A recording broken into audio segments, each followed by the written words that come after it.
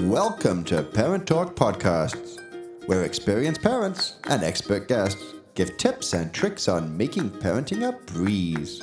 Well, at least a little easier. Now here is your host, Genevieve Kyle, and co-host, Heather Fox.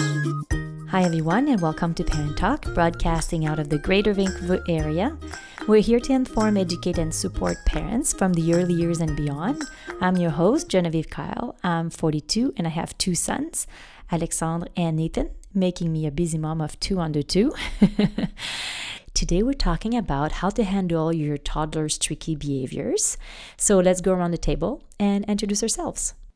Hello, everyone. My name is Heather Fox, and I'm the co-host of Parent Talk. I am 40 years old, and I have a son named Hudson, who is a year and a half.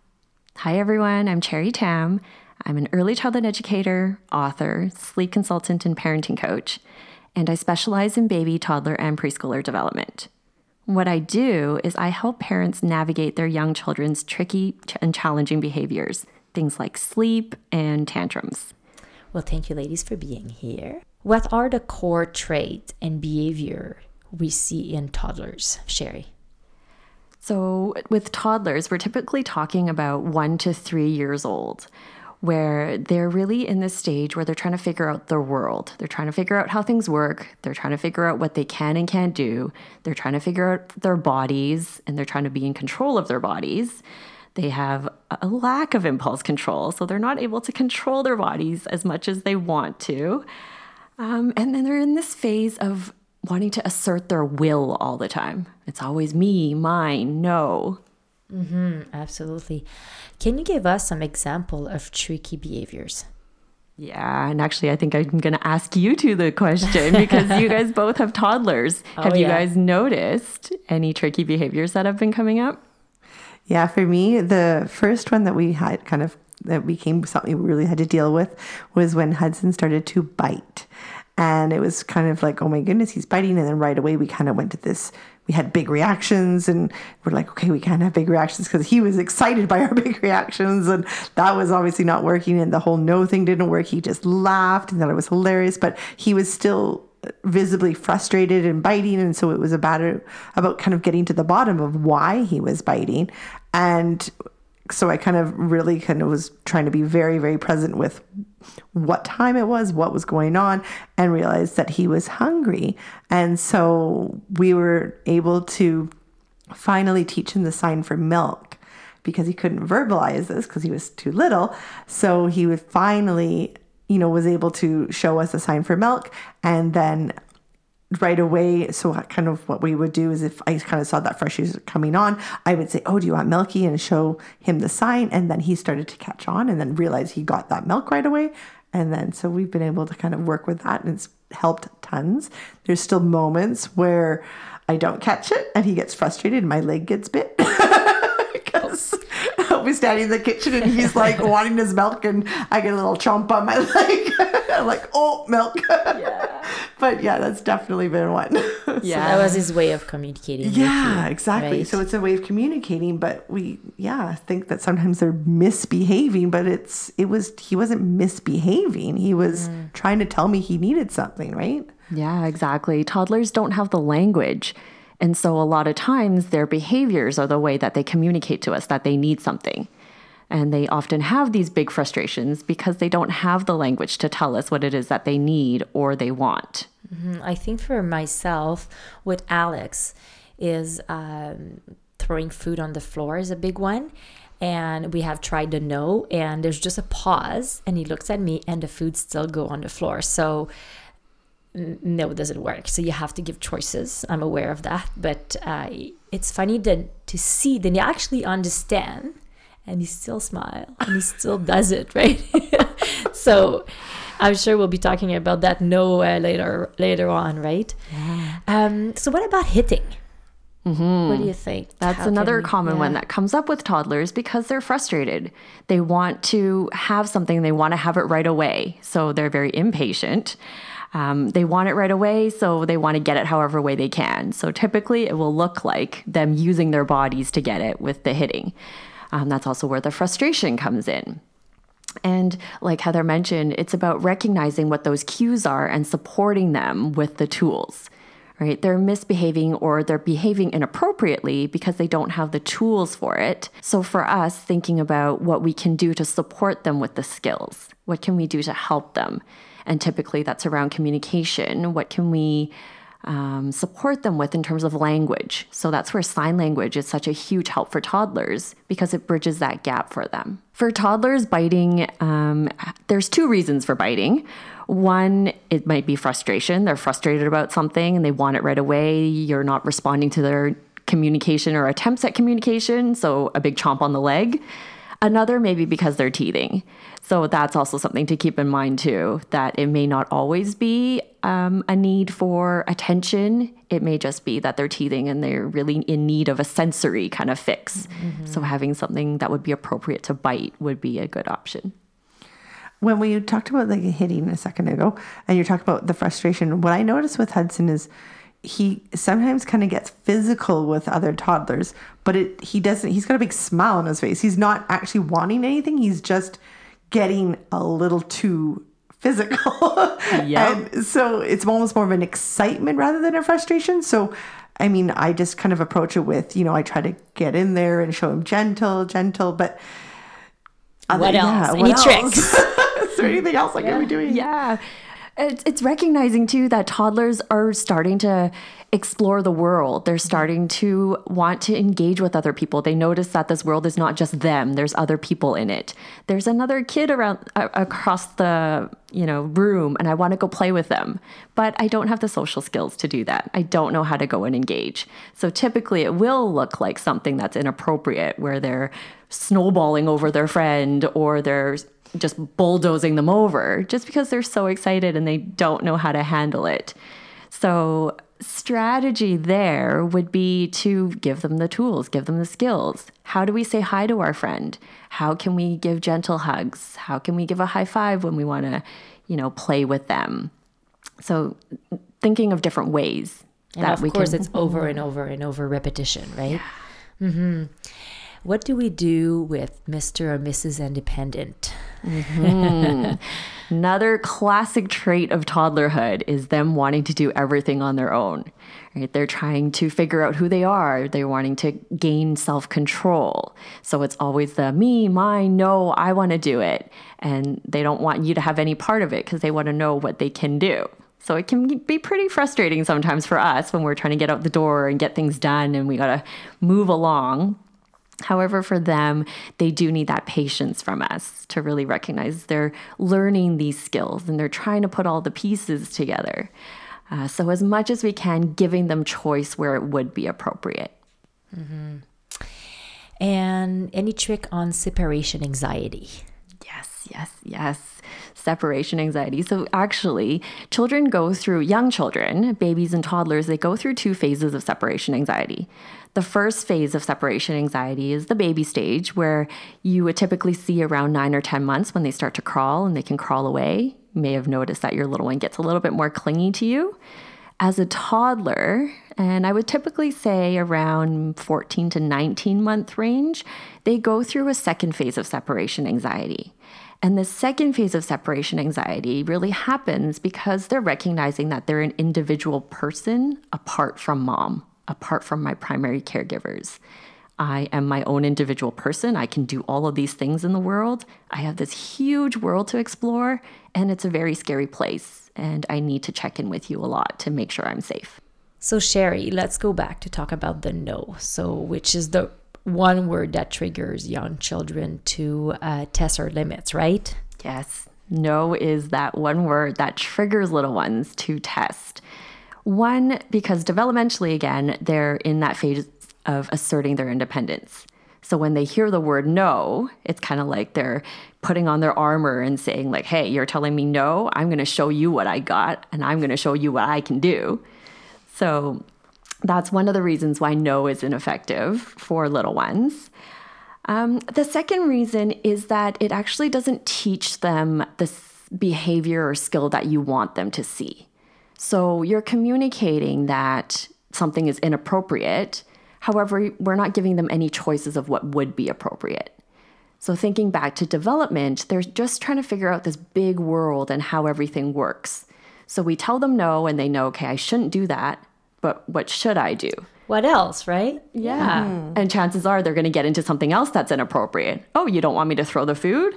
I'm going to, throw my plate instead, right? Whereas if we can be very specific with them and tell them what we want them to do instead, that gives them a very clear limit of this is what I should be doing with my food. Food should go in my mouth or it should stay on the table. The other interesting thing, too, is that there's a stat that children between 0 to 4 years old, 83% of what they hear is some sort of no. So 83%. 83%. Wow. From 0 to 4 years old, children are hearing no 83% of the time, which is actually not very encouraging, right? To be growing up in that environment where they're constantly hearing, no, don't do this, stop doing that, not there, don't go there. And that really is defeating, and it's frustrating for little ones. So that's interesting. Some form of no. If it's not a no, it's don't. Exactly. Yeah, because it's not always just no. It's like, don't do this, or it's still that negative talk, and I guess that can be a trigger as well. If even if we're just saying we don't hit the cat, that's still negative. It's not no, but it's we don't hit the cat. Well, what do we do with the cat, right? Exactly. They have no other choice, and it's not in a positive way for them to learn what's happening. They're learning it with a negative context of what they shouldn't be doing all the time. So if we can flip our language and focus on the positives, they actually have a much more positive environment to grow up in. I guess let's say if Alex, one thing that he likes to do, he goes up on his slide, and then when he's on top of the slide, he basically stands right up, and it's dangerous for him to fall, right? Yeah. Or what he does, he likes to go head first, but I'm worried about him keep doing this, and then he gets older, he goes to the park and he goes head first on the slide, and he's gonna smash his teeth at the bottom, right? So I'm trying to teach him to sit. Yep. And so I'm like, we are going on the big slide, this is fun, let's sit, right? And then I guess that would be a good example. Let's sit and let's keep going all the way down to the bottom, but it's hard because he wants to stand up. Yep. Yeah. And little ones, toddlers especially, are going to test your limits all the time. They want to know, if I do something, am I going to get the same response every time, especially from you? Yeah. If you tell me on the slide we have to sit down, are you going to tell me that 50 times every time we go to the park? Or some days you'll let me stand, some days you'll let me sit, some days you'll let me go head first. And when we're inconsistent with our toddlers, that's when a lot of tricky behaviors happen. It's because they're confused. We would see this a lot. This would be, of course, back in my Gymboree days. We had, in our setup, there were lots of slides. And I would coach the parents, okay, we want to teach our little ones to go down on the slides feet first. And especially when we had those dads in there, sorry to pick on the dads, but they would always be a lot more adventurous. And right away, they'd have their little one going down head first and thinking, there's a nice soft mat at the bottom. I'm like, yes, but slides are actually, as Jeremy said, one of the top playground accidents, because when they're here at Gymboree, they're having fun, they're going down the slide, they're all down head first. They go to the playground and they don't have that understanding of there's gravel at the bottom now, and the mattress is gone. The mattress is gone, but they don't know that. It's just they have always gone down. So we always instructed the parents, keep that same positive language, lots of repetition, and place your child into that position and consistently do it over and over, right? Yeah. So, and then 2, I mentioned, especially when we have stairs, because our little ones are so top heavy, it's a safety thing too. So if they're, leaning forward, they can tumble down stairs. So making sure they're going feet first on their tummies. So a great way to do with tummy sliding and stuff to really practice for safety with stairs. So to, and once you kind of put a little more safety, I have stairs in my house and things like that, it kind of gave parents another reason to, let's practice that way. But definitely an important one. The practicing is so important. And for us to help our little ones become aware of their space. So it's like you were saying about the slide or the stairs. A lot of times with toddlers, we try to kind of distract them away from it. We don't point it out. We don't point out what the safety concern is. And so they don't learn to recognize it. So when we're padding everything, when we're baby proofing or child proofing every single possible danger in the house, our children learn to not become aware of the safety concerns. So why timeouts and ignoring behavior doesn't work? With timeouts and ignoring behavior, it's usually our kind of like gut reaction to their behaviors. We're not really sure how to guide them. We're not really sure how to handle it. So I'm going to resort to this kind of like power struggle with them. However, it's important to remember that young children's behaviors are their way of communicating with us. They're misbehaving or they're doing something inappropriate because they're communicating that they need help. They don't have the skills to manage. They don't have the tools to figure it out.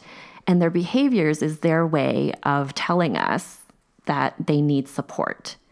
And so when we're using timeout or ignoring the behavior, we're essentially telling them, we're not here to help you. You can figure it out yourself. Or, I'm not there to support you unless you can behave properly. I don't want to be around you unless you can behave. Okay, my toddler is obsessed with golf. We have a little golf putting green at the back, and he would go even if it's snowing, even if it's raining, he would go all the time. And then when we go outside, it's time to come back inside, and it's a disaster every single time we come back inside. So I say to him, Mommy understands that you want to be outside, but now it's time to eat, so we're going to come back inside. But I repeat it over and over, but he's still doing the tantrum on the floor. Mm-hmm. And do I have to keep repeating, or I can tell him and let him have his little time? Or what do I do? Yeah. First step, I would say, is to set the expectation. Give them a heads up that golf time is going to be over. So a lot of times we're not preparing our children enough for the transition. So they may be really intrigued in this game of golf and we're ripping them away because, it's time for lunch and we haven't given them that time to process and say their goodbyes, so to speak, So giving them a heads up of, hey, 2 more minutes to play golf and then we're going to go inside for lunch. So that heads up is important. And then during the transition, it's hard for them. And so acknowledging their behaviors is that first step. Yeah, I know you're really sad about not being able to play golf anymore and we have to go inside. We can come back tomorrow or we can come back after nap time.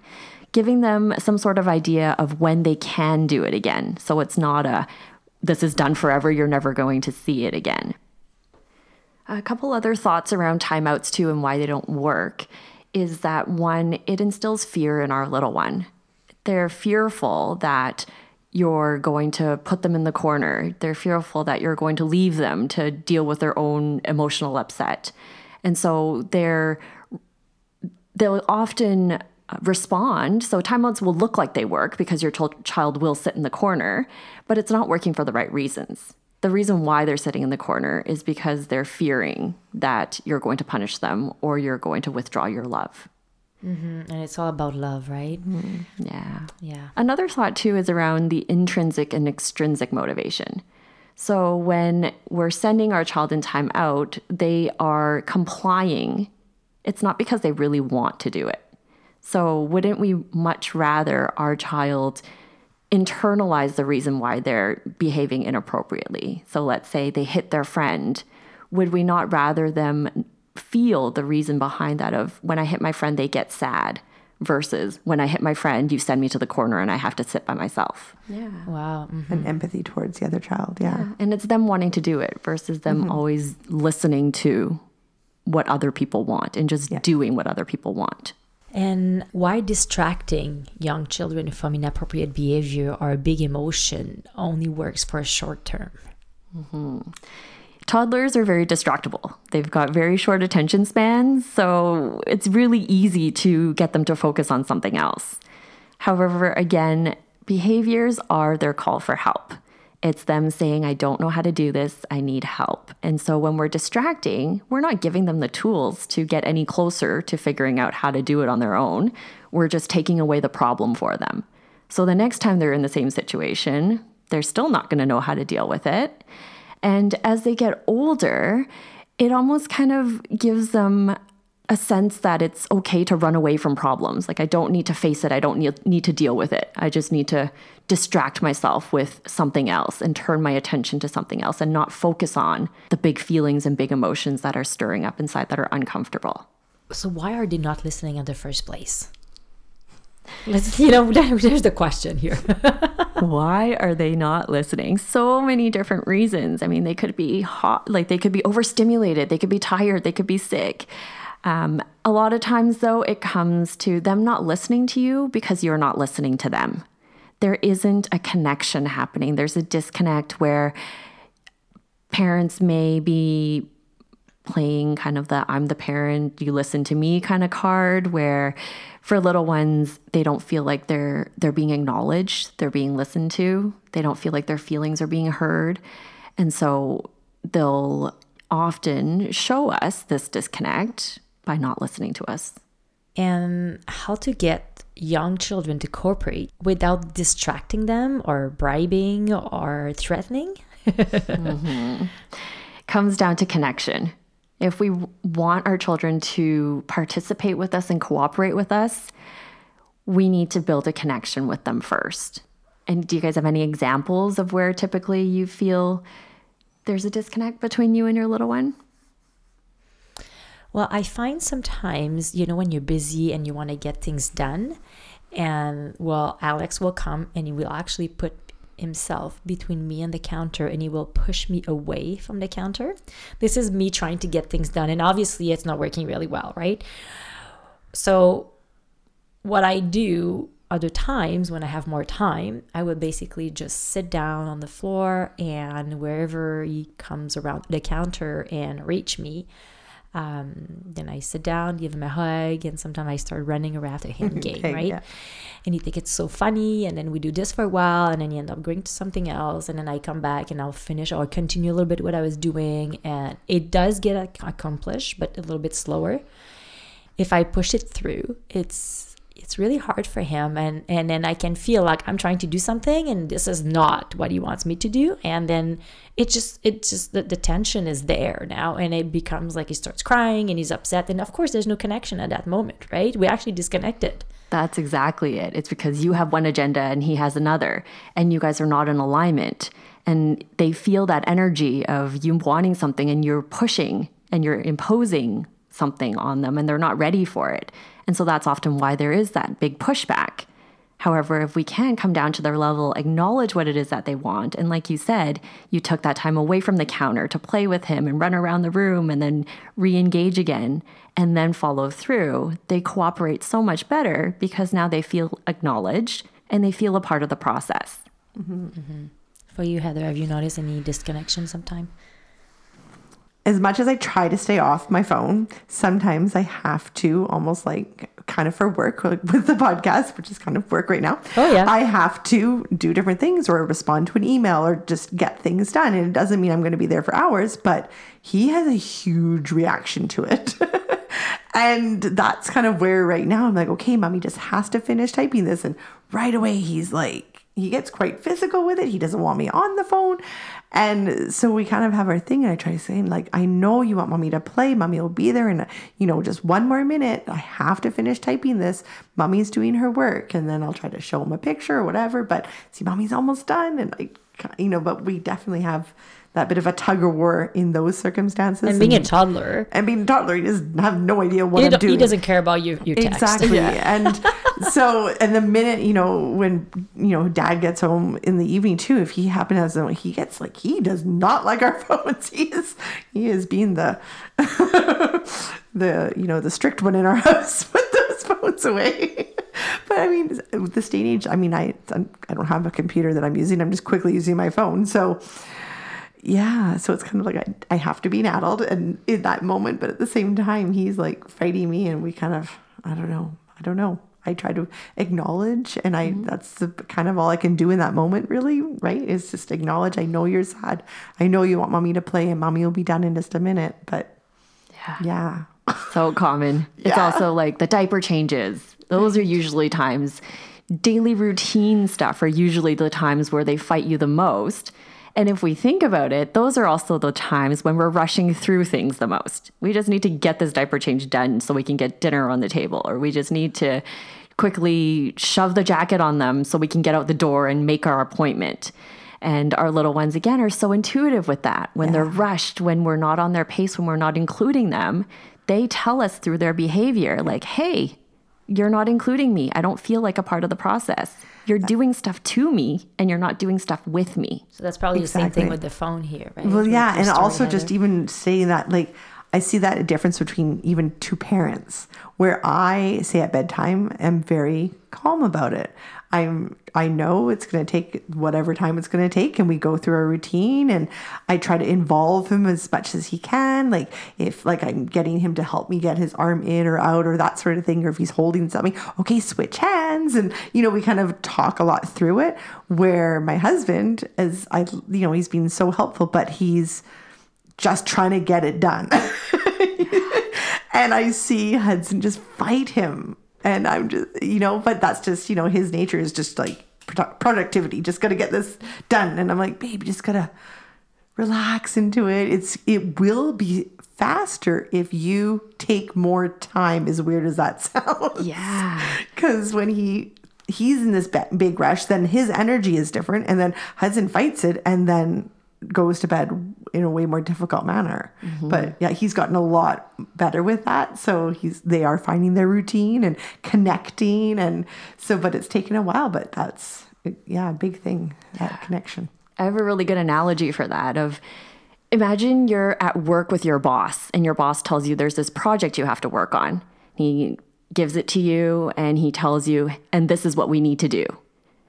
Versus your boss coming up to you, telling you there's a project and asking you for your input on it. What do you think? What do you think we should do? How's your time frame looking? Do you have other projects going on? What's the difference? Like, which one would we prefer? Well, always the second one. Yeah. Human being.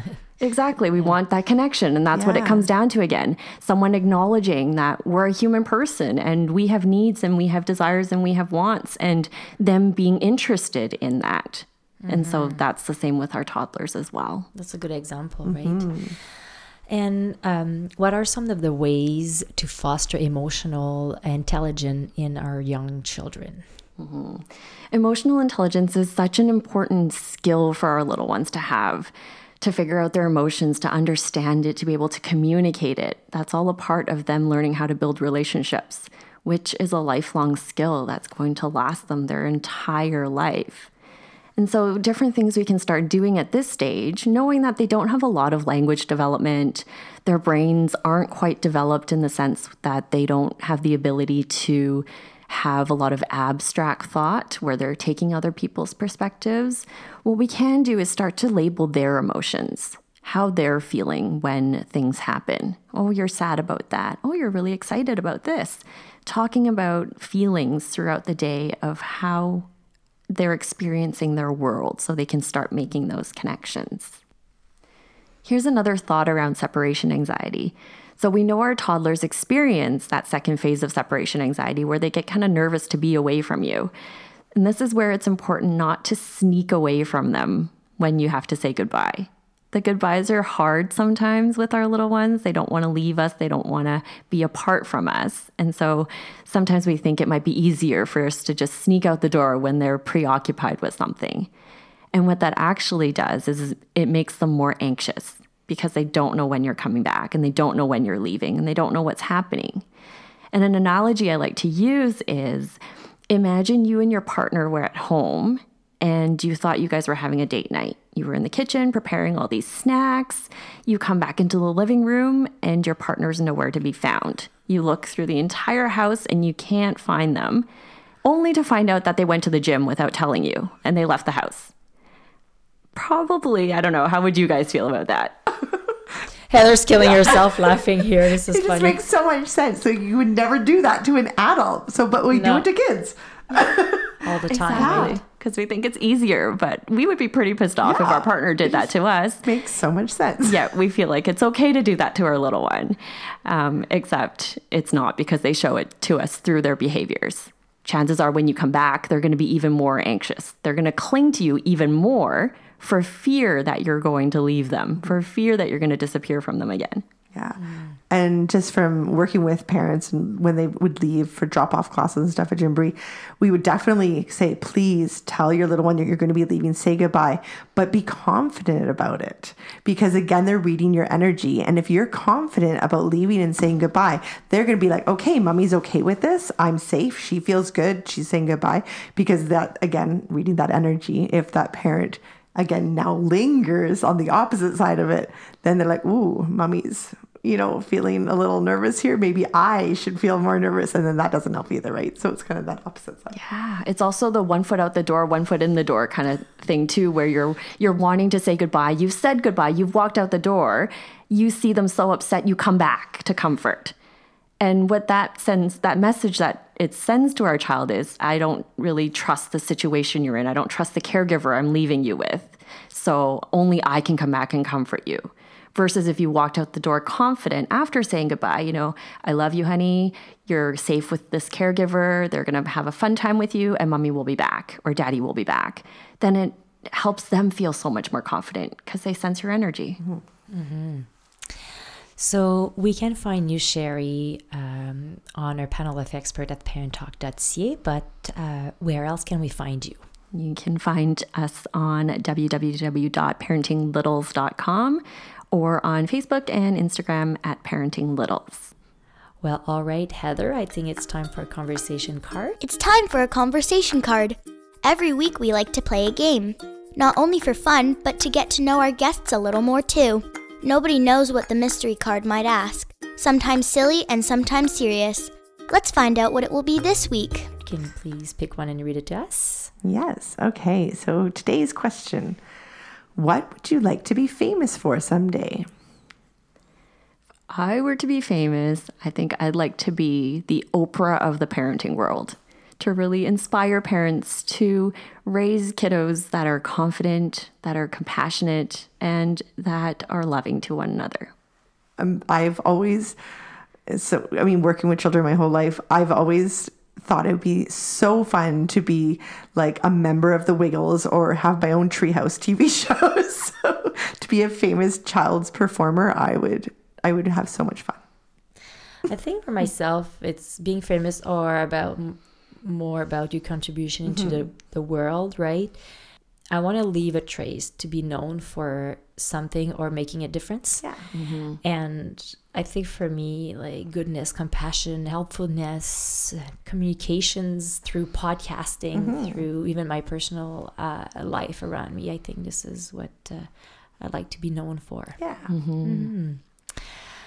All right, ladies. Well, that concludes today's episode. I want to thank you, Cherrie, and thank you, Heather, for being here. And thank you for your contribution in other parents' lives and helping them and us be the best parents we can be. For our listeners, if you have a question you would like to join us on our show as a guest or as an expert, please visit the Contact Us section on our website at parenttalk.ca. You can find us on Instagram, Facebook, Apple Podcasts, Google Play, and Podbean. Or you can subscribe directly to this podcast on our website at parenttalk.ca so you don't miss an episode. Please take a minute to review us on Apple Podcasts. We want to know what you think, and also it's a great way to let us know what other topics you would like to hear about. Remember, there's nothing more powerful than feeling supported by a community of parents by sharing your thoughts, ideas, and experiences.